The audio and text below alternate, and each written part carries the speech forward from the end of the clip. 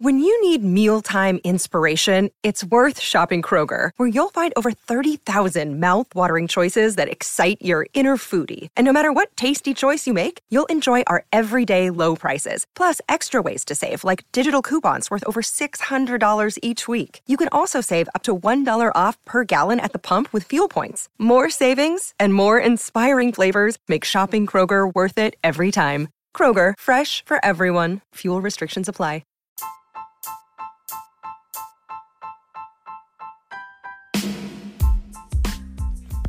Hey there, welcome to The Tint. I'm your host, Scott Fellman, and it's time for another foray into the world of aquariums from a slightly different perspective.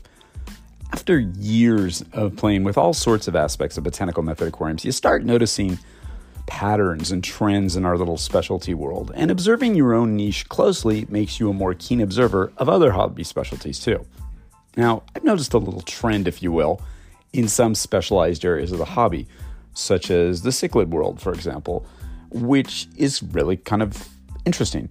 It seems that there's been a sort of a mental shift from keeping cichlids in more or less utilitarian, almost sterile setups for breeding to aquariums that more accurately reflect the habitats from which these fishes hail in the wild, and just sort of letting them do their thing naturally. I really like this because it means that we're paying, a greater attention to the big picture of husbandry, not just feeding, water chemistry, and providing spawning locations. Instead, we're providing all of these things within the context of a more natural display, and hobbyists are getting great results, and they're enjoying their tanks even more. I think it's probably the hobby's worst kept secret that even if it wasn't your ambition to do so, your fishes will often spawn in your tanks by simply providing them optimum environmental conditions. Now, I'm not saying that the bare breeding tank with a sponge filter and a flower pot is no longer the way to approach, maintenance and breeding of fishes like cichlids.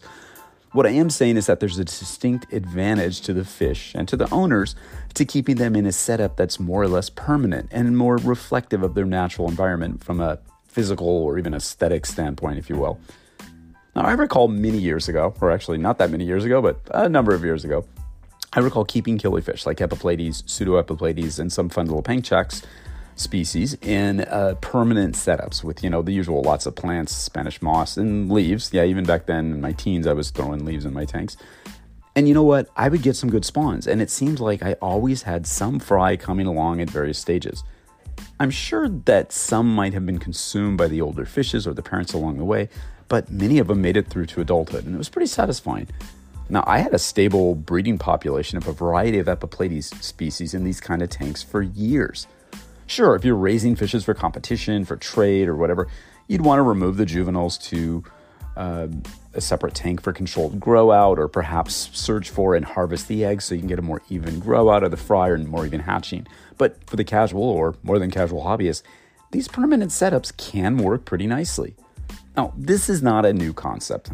I think the idea of setting up fishes permanently and caring, for them, having them spawn and rearing the fry in the same tanks is a lot more popular than it used to be, but this has been done for years. And I realize that not all fishes can be dealt with like this for a variety of reasons. Discus, fancy guppies, etc. probably require more controlled conditions if you're going to get real seriously about breeding. However, do their setups have to be so starkly utilitarian all the time? Now, I was talking not too long ago, reminds me of a friend who was he was trying all sorts of things to get a certain Laracarid species to spawn. And he's a really experienced aquarist. He's bred tons of fishes. But for some reason, this one was just, vexing him.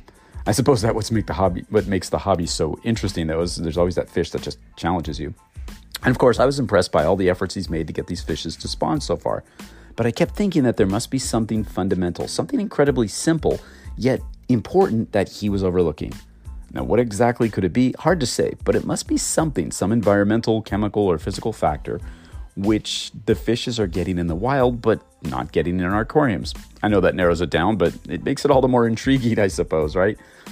Fish breeding requires us as hobbyists to really flex some skills and some patience. And when I travel around the country on speaking engagements or whatever and have occasion to visit the fish rooms of some pretty talented hobbyists, I never cease to be amazed at what we can do.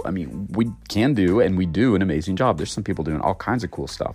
And of course, being the thoughtful type, I always wonder if there's some key thing that we're still missing that could help us do even better. Now, I realize that most fish breeders like to keep things controlled to a great extent, to be able to monitor their progress, see exactly where the fishes deposit their eggs, and to be able to remove the eggs and fry when and if needed. It's control. I mean, we strive to create the water conditions, temperature, pH, current, lighting, all that stuff for our fishes to affect spawning, but we tend to utilize more, temporary type, artificial looking and feeling setups with equipment to actually facilitate egg laying, fry rearing, etc. Purely functional. And I often wonder what's wrong with the idea of a permanent setup, a setup in which the fishes are provided a natural setting, the proper environmental conditions, and just sort of left to their own devices to, do their thing. Now, I realize that a lot of hardcore, very experienced breeders will scoff at this, and probably rightfully so. Giving up control where the goal is reproduction of your fishes is not a good thing, right? Practicality becomes important, hence the employment of clay flower pots, spawning cones, breeding traps, bare tanks to raise fry, all that kind of stuff. Now, what do fishes think about this? Well, sure, to a fish, a cave is a cave, be it constructed of ceramic, or if it's the inside of a hollowed out seed pod. Doesn't matter. To the fish, it's a necessary place to spawn quietly and to provide a defensible territory to protect the resulting fry. In all likelihood, they couldn't care less what it's made of, right? And to the serious or professional breeder, viable spawns, sizable spawns too, are the name of the game. I totally get that. I guess my approach to fish breeding has always been, if it happens, great. If not, I want the fishes to have an environment that mimics the one they're found in naturally. And that works to a certain extent, but I can see how many hobbyists feel that it's certainly not the practical way to do systematic controlled breeding. But I can't help but ruminate about this non-approach thing. Not a better spawning cone, breeding trap, or more heartily enriched brine shrimp or whatever, but no, rather a holistic approach featuring excellent food, optimum water conditions, and a physical, chemical environment reminiscent of the one in which they evolved over millennia. Won't the fishes figure it all out? Yeah, I think they will. It's just sort of a hunch I have. And my point here is not to minimize the work of talented fish breeders worldwide or to oversimplify things, just add this and your fishes will make babies by the thousands. Not that mindset. No. It's to continue to make my case that we should, at every opportunity, continue to aspire to provide our fishes with conditions that are reminiscent of those which they evolved under for eons. I think we should make it easier for the fishes, not for us. Sure, discus can spawn and live in hard alkaline tap water. And I know that many successful serious breeders and commercial ventures will make a strong and compelling case for why this is so and why it's more practical in most cases, disease management and nitrogen cycle management, blah, blah, blah. Probably all very valid reasons. Yet I'm still intrigued by the possibilities of maintaining and hopefully spawning species like this in aquariums approximating their natural conditions on a full-time basis. Now, again, maybe I'm wrong, but I can't help but wonder if it's really possible that a couple of dozen generations of captive breeding in so-called unnatural conditions could undo millions of years of evolution, which has conditioned these fishes to live, grow, and reproduce in acid, tannin-stained waters, and that our tap water conditions are, just fine for them. I mean, maybe it's possible. Hey, I'm no scientist, but I can't help but ask if there's a reason why these fishes have evolved under such conditions so successfully. And if embracing these conditions will yield even better long-term results for the fishes, I wonder. I just think there's a good possibility that I'm kind of right about that. So again, I think it's important for those of us who are really into creating natural aquariums for our fishes to not lose sight of the fact that there are reasons why and benefits to fishes having evolved under these conditions. I think that rather than adapt them to conditions easier for us to provide, that we should endeavor to provide them with conditions that are more conducive to their needs, regardless of the challenges involved. That's just my opinion, of course. It's something to think about, right? And isn't there spawning something, wonderful? I mean, for those of us who are not hell-bent on controlling the time and the place of our fishes spawning, it's pretty amazing to check out your tank one night and see a small clutch of a pisto fry under the, watchful eye of the mom in a sterculia pod or whatever. Perhaps not as predictable or controllable as a more sterile breeding tank with a clay flower pot or whatever, but nonetheless exciting. And of course, to the serious breeder, it's just as exciting to see a bunch of wriggling fry in a PVC pipe section as it is for them to be, lurking around the leaf litter bed in a display tank. I suppose it's all how you look at it. There's no right or wrong answer. The one thing that I think we can all agree with is the necessity and importance of providing optimum conditions for our potential spawning pairs. There seems to be no substitute for, good food, clean water, and a proper environment. Now, sure, there are a lot of factors beyond our control, but one thing we can truly impact is the environment in which our fishes are kept and conditioned. On the other hand, we do control the environment in which our fishes are kept, regardless of, if the tank looks like the bottom of an Asian stream or a marble-filled, 10-gallon bare-bottom aquarium, right? And what about the spontaneous, serendipitous spawning events that so many of you tell us have occurred in your botanical method aquariums? Over the decades, I've had a surprisingly large number of those spontaneous events in, botanical method tanks myself. You wake up one morning and your pencil fishes are acting kind of weird. Next thing you know, there's clouds of eggs flying all over the tank. That sort of stuff. I've seen that a bunch. And after the initial surprise and excitement, during my post-game analysis that I always do, I'd always try to figure out what led to the spawning event. And I concluded that often it was pure luck, coupled with providing the fishes a good environment rather than some intentionally spawning-focused efforts I made. Well, maybe luck was a much smaller contributor, really, when you think about it. After a few years of experiencing this sort of thing, I began to draw the conclusion that it was more the result of going out of my way to focus on recreating the correct environmental conditions for my fishes on a full-time basis, not just for spawning and conditioning, which is what led to these events occurring repeatedly over the years, with all sorts of fishes, too. When it happened again a couple of years ago in my experimental leaf litter-only tank hosting, I think it was 20 paracaridon simulans, like green neon tetras, I came to that conclusion, in a rather circuitous sort of way, that I am a fish breeder of sorts. Well, that's not fair to legit fish breeders, I'm sorry. More precisely, I'm a fish natural habitat replication specialist. How's that? It's a nice way of saying that by focusing on the overall environmental conditions of the aquarium on a full-time basis, I could encourage more natural behaviors, including spawning among the fishes under my care. And it's a sort of a byproduct of my practices as opposed to the strict stated goal. Additionally, over the years, I've postulated that rearing, young fishes in the type of environmental conditions under which they'll spend the rest of their lives just makes a lot of sense to me. Having to acclimate young fishes into unfamiliar or different conditions, however beneficial they might be, still could be stressful to them. So why not be consistent with the environment from day one? Wouldn't a botanical method fry rearing system with its abundant, decomposing leaves, biofilms, and microbial populations be a benefit? I think so. This is an interesting, in fact, fundamental aspect of botanical method aquariums, as we've discussed many, many, many times here. The idea of onboard food cultivation for fishes. The breakdown and decomposition of various botanical materials provides a very natural supplemental source of food for young fishes, both directly, as in the cases of fishes such as, wood-eating catfishes or whatever, and indirectly as they graze on the algal growth, biofilms, fungi, and small crustaceans which inhabit the botanical leaf bed in the aquarium. And of course, decomposing leaves can stimulate a certain amount of microbial growth, with infusoria, forms of bacteria, and small crustaceans becoming potential food sources for fry.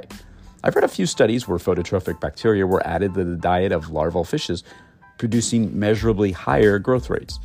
Now look, I'm not suggesting that your fry will gorge on beneficial bacteria cultured in situ in your Blackwater nursery and just grow exponentially faster or whatever. However, I am suggesting that it might provide some beneficial supplemental nutrition, at no additional cost to you. It's essentially an evolved version of those jungle tanks I reared killies in when I was a teen. A different sort of look and function. This so-called permanent setup in which the adults of fry, they all typically coexist, and the fry find food amongst the natural substrate and other materials present in the tank. Of course, you could remove the parents after the breeding. The choice is yours. Well, I believe that we can be lucky about having fishes spawn in our tanks when that wasn't the intent. I don't believe that fishes reproduce in our tanks solely because of luck. I mean, sure, you will happen to have stumbled upon the right combination of water, pH, current, or whatever, and blam, spawning. That does happen. However, I think it's more of a cumulative result of doing stuff right for a while. So what's wrong with the idea of a permanent setup? A setup in which fishes are provided a natural setting and left to their own devices to do their own thing. There really is nothing wrong with that. It's all about wonder. It's about awe. It's the happenstance of giving your fishes exactly what they need in the most natural way possible. And that's pretty cool too, isn't it? Of course, there's more to being a successful breeder than just having the fishes spawn. You have to rear the resulting fry, right? So sure, half the battle is just getting the fish to lay eggs in the first place, a confirmation that you're doing something right to make them comfortable enough to want to reproduce. And there's a skill that it takes to rear fry as well. Yet I think that with more intensive and creative approaches, our botanical method aquariums can help with the rearing aspect too. Sure, it's a more hands-off approach than the traditional keep the fry knee-deep in food at all times approach that serious breeders often employ, but my less deliberate, more hands-off approach can work. I've seen it happen many times in non-breeding tanks. We're seeing more and more reports of spontaneous spawnings of all sorts of different fishes associated with blackwater conditions.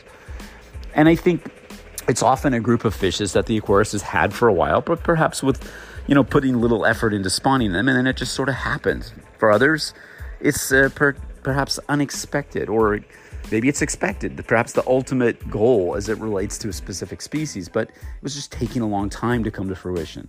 I just wonder, being a lover of the more natural looking and functioning aquarium, if this is a key approach to unlocking the spawning secrets of more difficult to keep or difficult to spawn fishes.